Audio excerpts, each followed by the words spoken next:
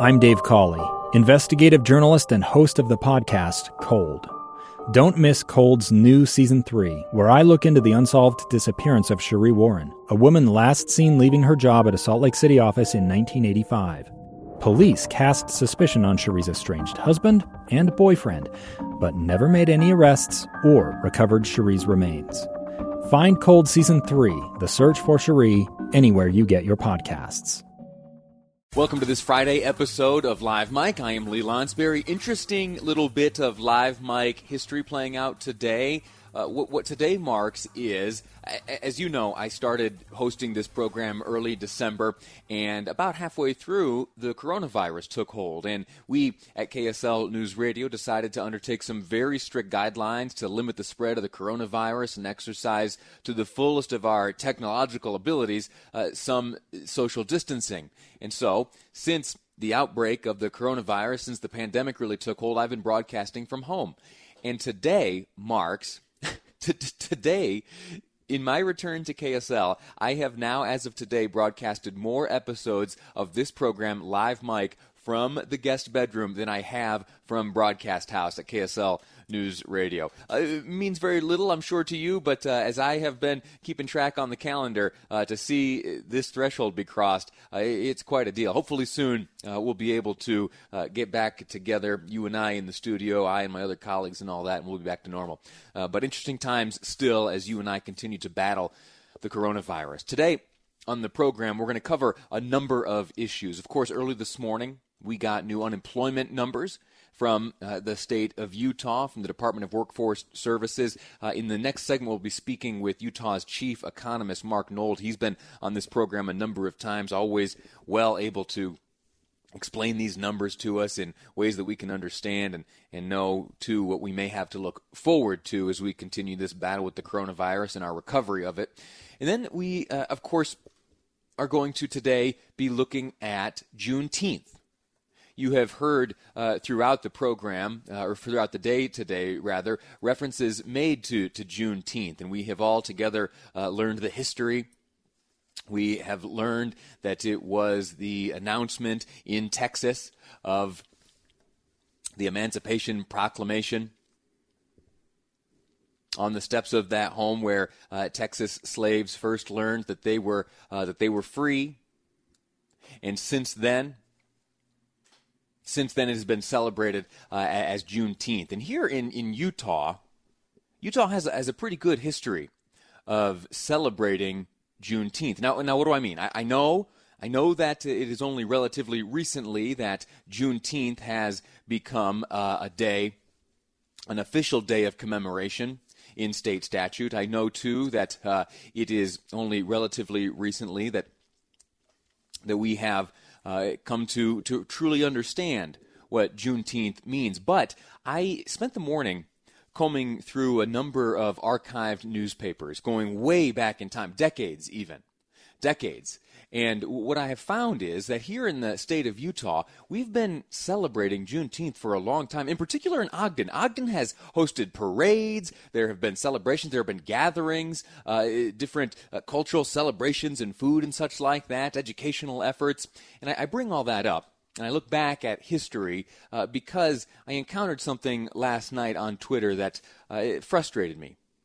And it was this. I was frustrated because there were so many on Twitter who were saying, why are we only learning about this now? Why wasn't this taught to me in high school? Why wasn't this part of the curriculum when I was coming up in my history classes? Well, if you'd opened your eyes and looked around, you'd have seen that it's been celebrated for some time. And instead maybe of blaming those around you, maybe you take some responsibility of learning a little bit of history yourself.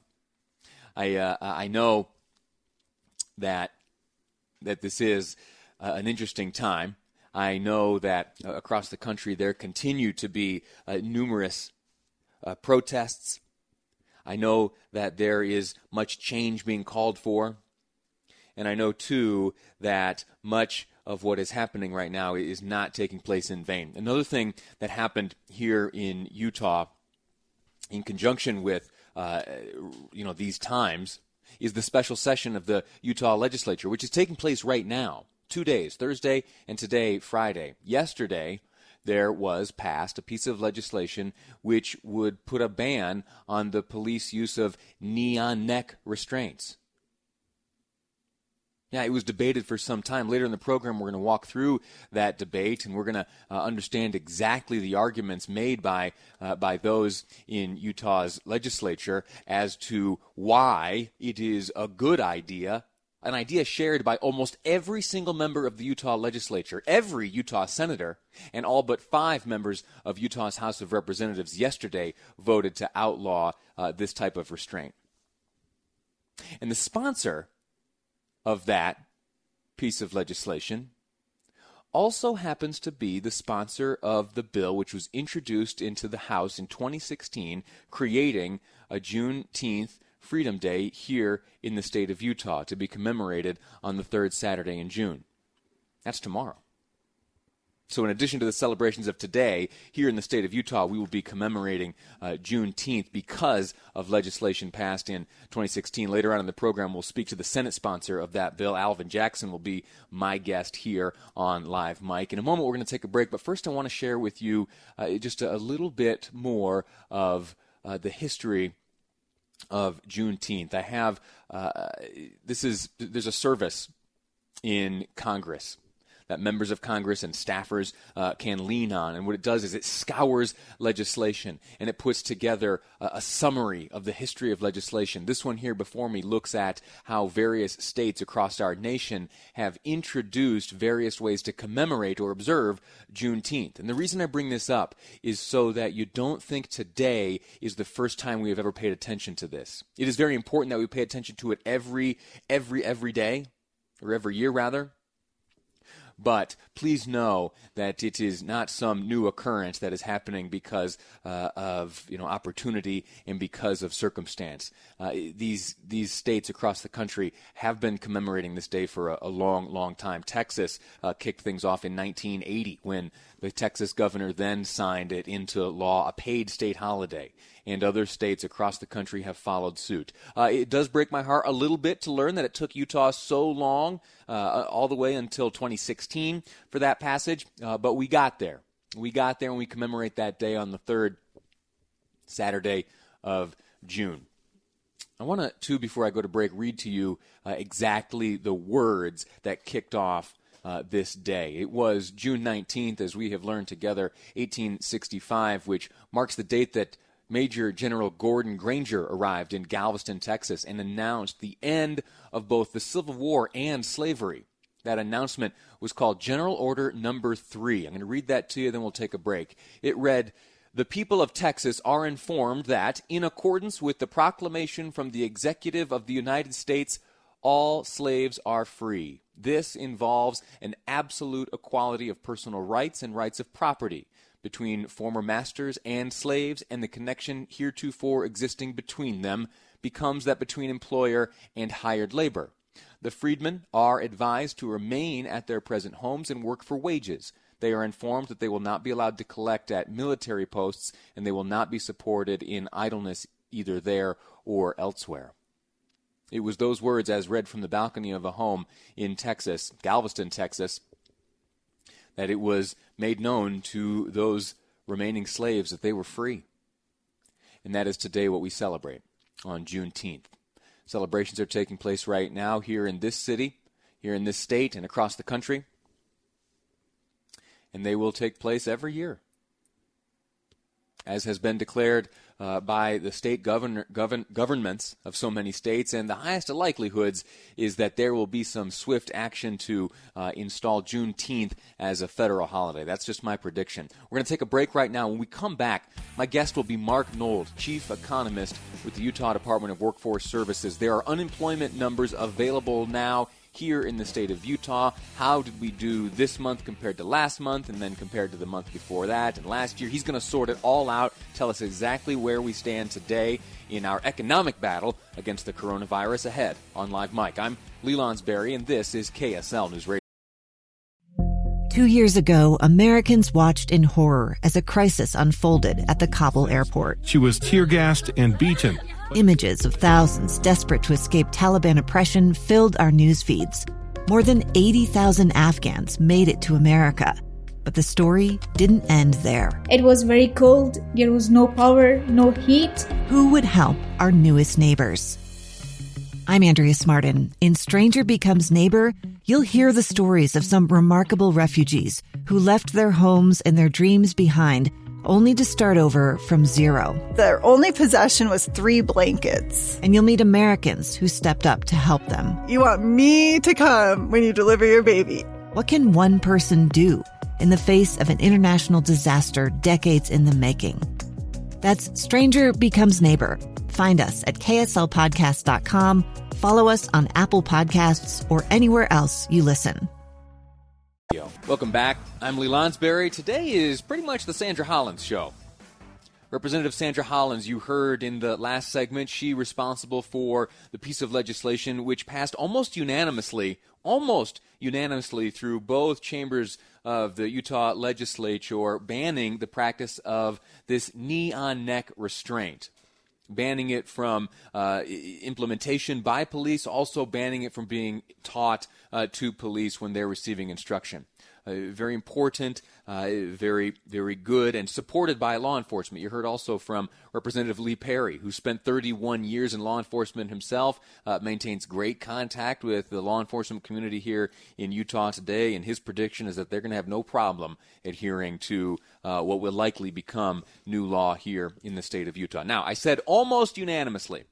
Almost. There were 5 legislators, 5 in the House, who voted against this piece of legislation. But if you turn back the clock a few years, Sandra Hollins did introduce a piece of legislation which would and did create here in the state of Utah Juneteenth Freedom Day, to be celebrated on the 3rd Saturday in June each year. That ultimately did sail through both the House and the Senate, receiving unanimous support from all involved, ultimately the signature by the governor, and we today celebrate that great day. On the Senate side, that piece of legislation was handled by Alvin Jackson, former Utah senator who joins me on the line now. Mr. Jackson, sir, how are you?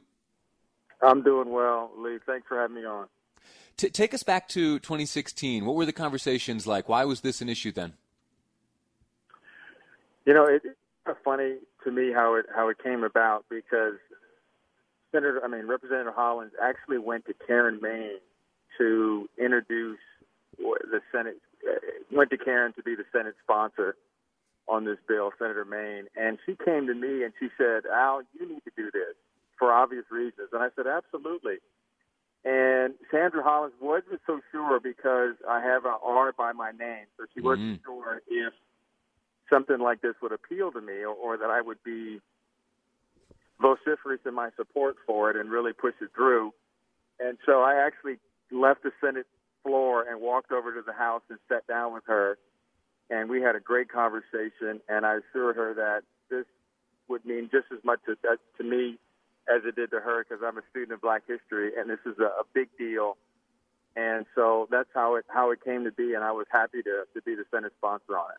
Outstanding. I have some audio from that day. Representative Sandra Hollins introduced that bill. Here she is explaining the history of Juneteenth. This bill would designate the 3rd Saturday in June as Juneteenth Observance Day.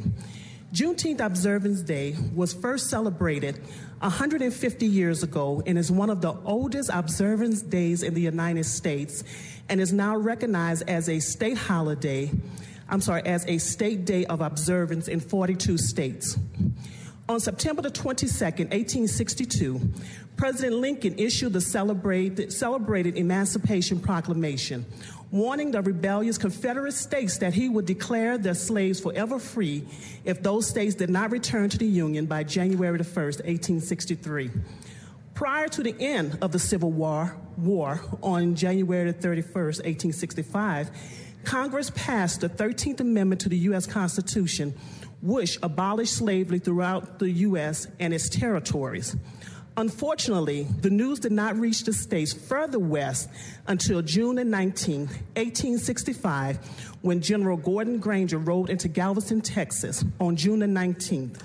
2 years after President Lincoln had issued the Emancipation Proclamation.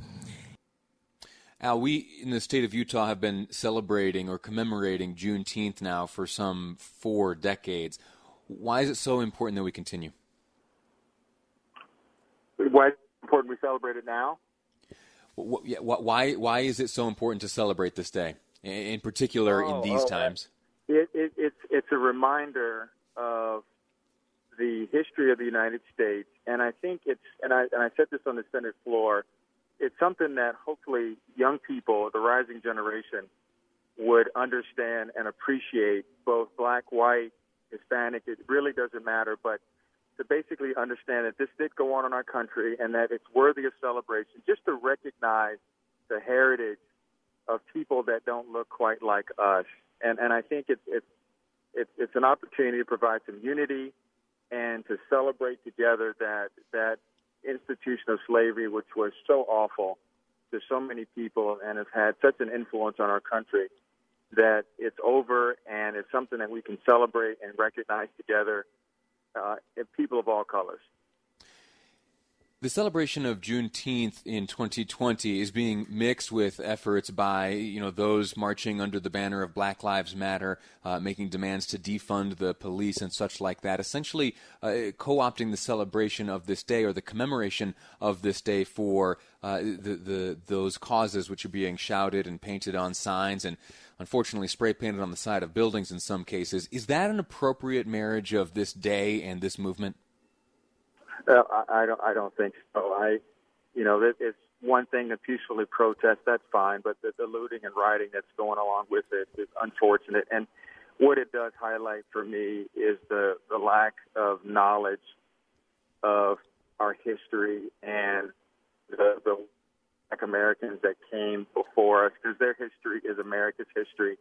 And I think it's realized, good or bad, in terms of some of the statues that are being attacked and defaced and so forth, they really would have a second and third thought about what they're doing if they understood our history. And hopefully this holiday will encourage people to do their own research and look up these people in history and read about the institution of slavery and Abraham Lincoln and Frederick Douglass and all those associated with making that institution go away and the Civil War and everything associated with that. It really, what's being highlighted now is an uninformed citizenry that's behaving inappropriately and a lot of it based on ignorance. Yeah, I agree with that.